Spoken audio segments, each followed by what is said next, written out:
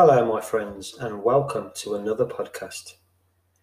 First off the bat, a quick look at the analytics to this podcast called Truth Be Told by myself, Digital Rebel, and it reveals soaring figures, which has both surprised me and put a massive smile on my face because, thanks to you guys, the listeners, Truth Be Told has now reached 14 different countries. So, a massive thank you to all of the listeners from Spain, Finland, Italy, Cyprus, Uganda, South Africa, Ireland, Germany, the Netherlands, Canada, Greece, Australia, the US, and the United Kingdom. And as far as I'm concerned, the more the merrier. If we can get conversations going and questions asked to as many countries in the world as possible, it can only be a good thing. So thank you all. Today's podcast is titled George Orwell versus Aldous Huxley, and the big question that arises from this title is whose book comes closest to today's reality? George Orwell's 1984 and Aldous Huxley's Brave New World both are becoming frighteningly close to today's ongoings, but in different ways. Orwell talks about a world where we would be enslaved by those in blind pursuit of power. Huxley talks about a world where we would enslave ourselves through the blind pursuit of pleasure. Both these notions seem to be happening in these modern times as we face all the bullshit of lockdowns and restrictions and police brutality, especially in countries like Australia at the moment and New Zealand. Those guys over in Oz and New Zealand are really suffering at the moment and need all our help and support we can throw at them. It seems you can't even talk to a neighbour over there at the moment or take your face mask off to take a drink. The idiots in charge of Australia will find out soon how their decisions have been taken by the public in the next elections, and maybe even sooner as the people are starting to revolt. I don't blame them at all. All this bullshit for a virus that has about the same chance of killing you as the flu. For the rest of us, the rest of the world, Huxley's notion has certainly been happening for years already. Now, I have a sneaking suspicion that most of you will be naturally prejudiced in Orwell's favour, simply because he is the more well-known out of the two. He is more well-known in literacy circles too, and even has a statue displayed in the courtyard of New Broadcasting House here in the UK. It seems people on the right see Orwell as a socialist turncoat, who on his deathbed sent in a list of some 500 fellow travellers who he believed might be sympathetic to the Soviet cause. That earned him the lasting love of people on the right, who always seemed to show him as a good lefty who knew exactly where to draw the line. Now, people on the left loved him because he was an old Etonian who lived down and out in Paris. He wrote an anti-imperialist novel and clung to a kind of English traditionalism that you can see everywhere in 1984. It's also apparent that Orwell reversed the numerals in order to title his novel. 1984, of course, was written in 1948. All works of fictional prognostication, that's the act of forecasting or predicting, we know is a truism, really about their own era. So 1984 becomes about 1948. So I ask you, is 2021 more like 1948? In other words, are we as a society recovering from a recent world war or worried about another one? Or are we in a condition as a country perhaps more akin to 1931 when Huxley wrote Brave New World? The years directly after the stock market crash, where you saw very much the same pattern of deprivation in Britain that we are seeing now in 2021, with a kind of isolated and perhaps a still relatively well-off group in the southeast of the country, and considerable poverty and deprivation elsewhere in the country. I am talking about England, of course, for anyone who wasn't quite sure. So I ask you again, are you suffering a life of constant deprivation at the moment, putting the exaggerated pandemic aside for one moment? Or are your lives characterized by instant gratification, usually by consumption of one thing or another? Recent studies in cognitive science have established you get a little jolt of dopamine every time you get a notification on your phone. Every time you push a button on it, you are rewarded with a pleasurable sensation. You may have noticed during your screen time that there are a myriad of these little electric shocks going on throughout your day. Communications elites have cottoned onto this in such a big way, it's now virtually impossible to get a conversation out of anyone.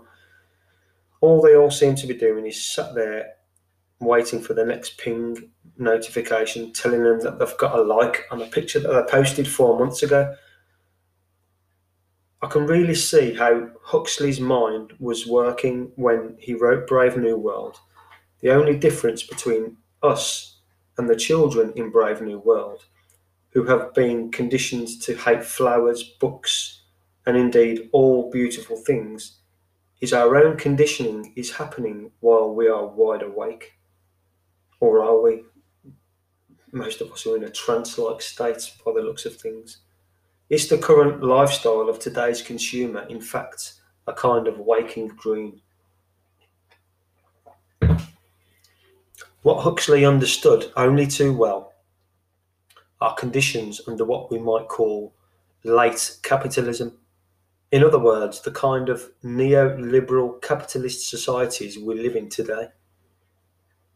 What Huxley also understood only too well was that in an economy that is defined by consumption and advertising is the form of behavioural conditioning, everyone will be perfectly pacific as long as their needs and their wants are conflated in their own minds. That is very much the world we are living in today. You don't need to be a Marxist to understand that you are only a commodity. You don't need to feel that you've been conditioned to be conditioned. That just may be the real genius of the dystopic future that Huxley summons up in Brave New World. There's no strife, there's no angst. The only angst is in his book has to be introduced by an agonist in the form of the savage, who comes from outside the perfect world of the one state, if you've read Brave New World. Orwell's dystopic future is so clearly based on the command economy of the Soviet Union, or recently China's totalitarianism. There's no real reference to production or how things are made, but in Huxley's world, it's true that what he looked for in terms of technological advance was most clearly in the biological sciences. But think about it, the conjunction in Brave New World of large-scale genetic engineering and assembly line production equals the automation that is currently making most of the people in the lower paid jobs effectively unemployed, in that we do not actually contribute to our own necessities. We do quite useless jobs, really. Orwell didn't quite grasp that. Orwell didn't purpose his dystopia in mind of the economic realities we face today. His book was more of a political attack, but Huxley understood the real economic terms of existence under late capitalism, and he had the vision because he understood that the key determinant of the nature of the future would be mankind's ongoing relationship with technology to a fashion, a portrait of a dystopic future which, while not exactly like the world we're living in today, but has so many similarities it's uncanny. Both Huxley and Orwell feared their dystopian futures, just visioning them differently from one another.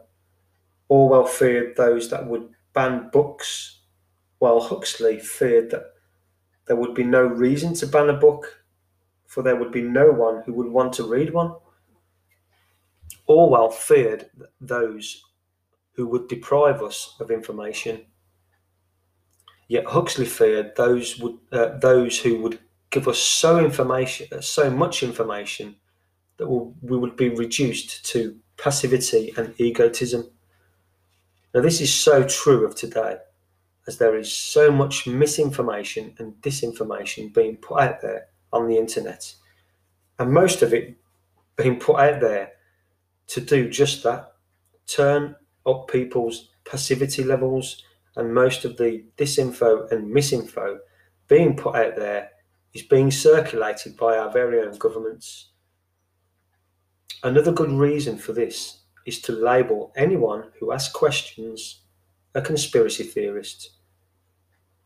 This rings true if you look at the big tech censorship happening to the tens of thousands of scientists, doctors, professors and nurses, all trying to get the truth out about what's happening in the pandemic in the last 18 months.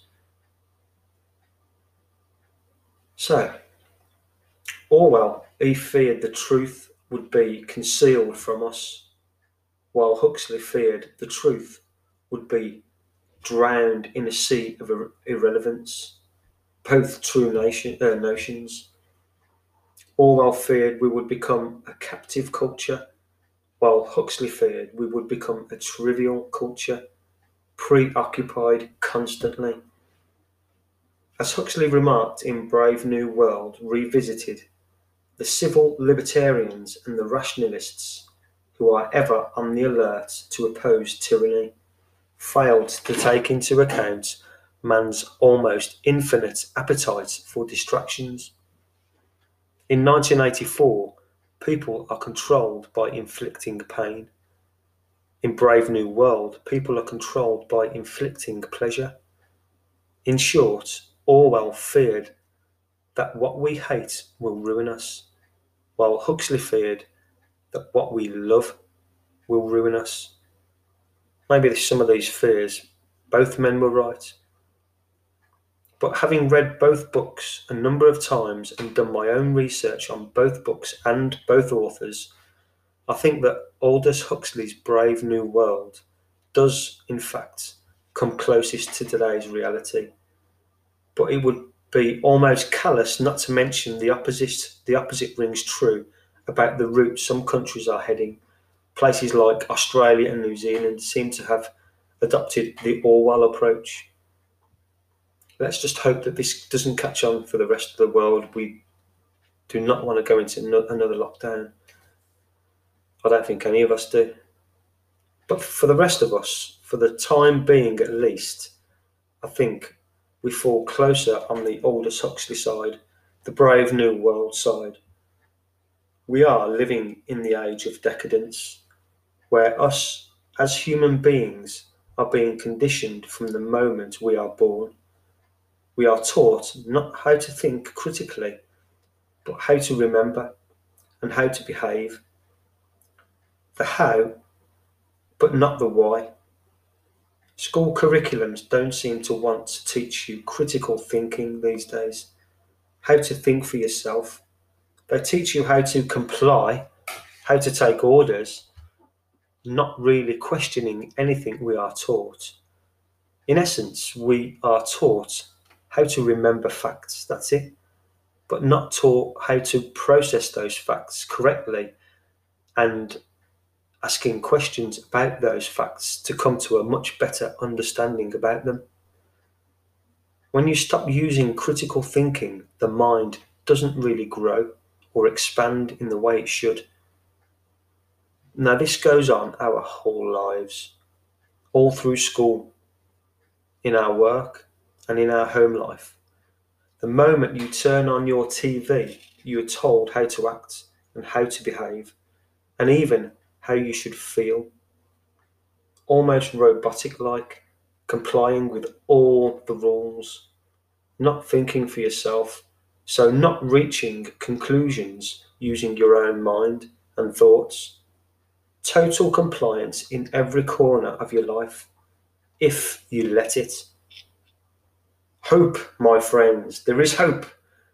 There are still some of us that use critical thinking, yourselves included, or you simply wouldn't be here, because the only reason we tune into podcasts like this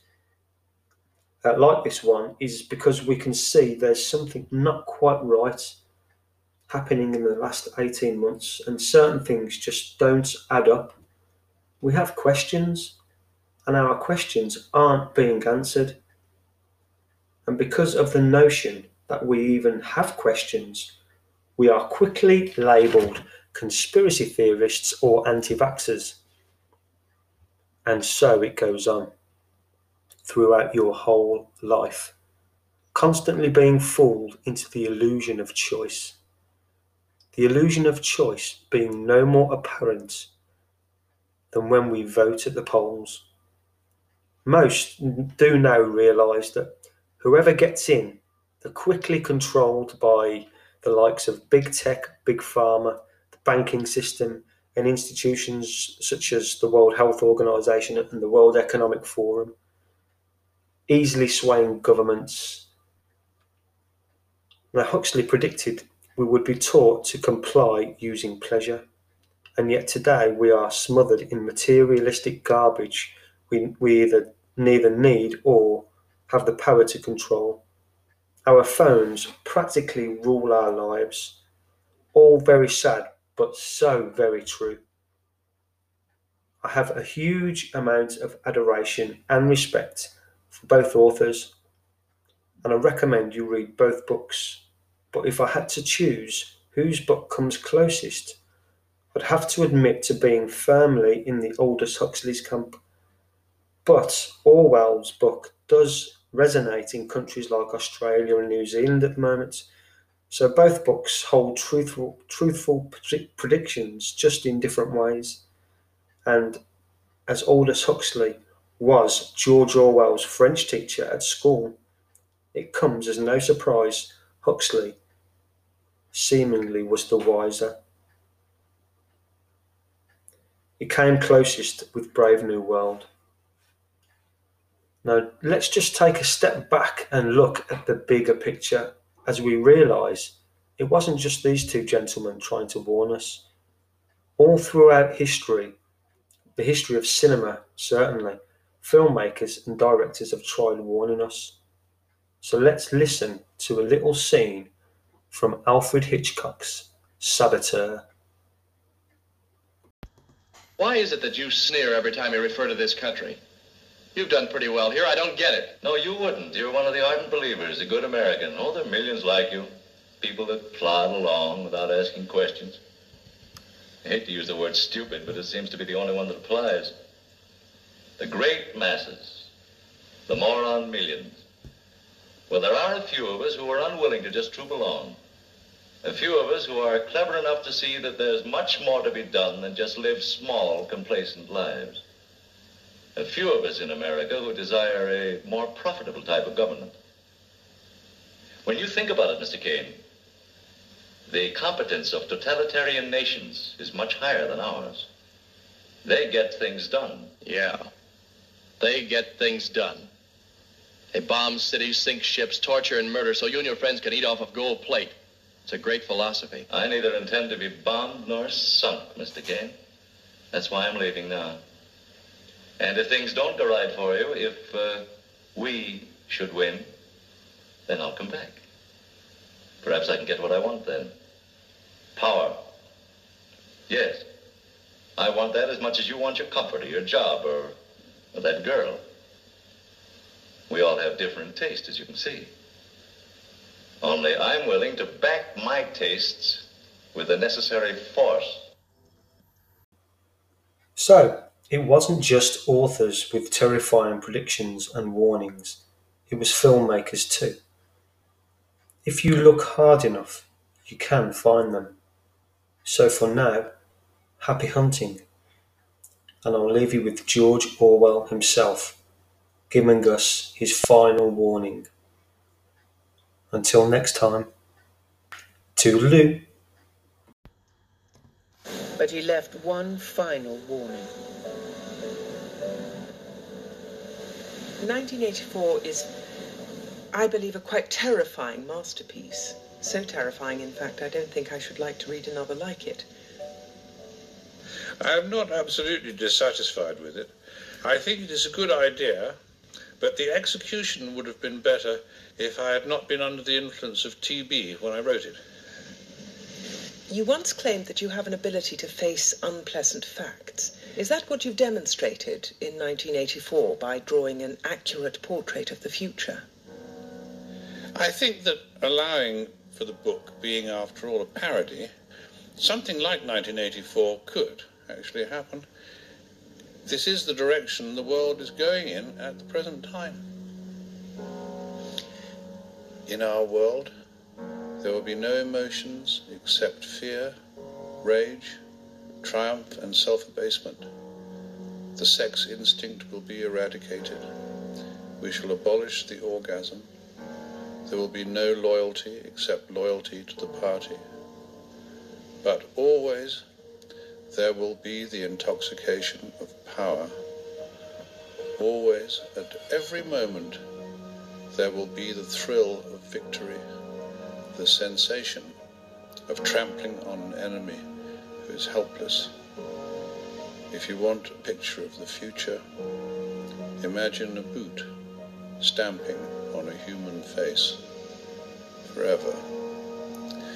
The moral to be drawn from this dangerous nightmare situation is a simple one. Don't let it happen. It depends on you.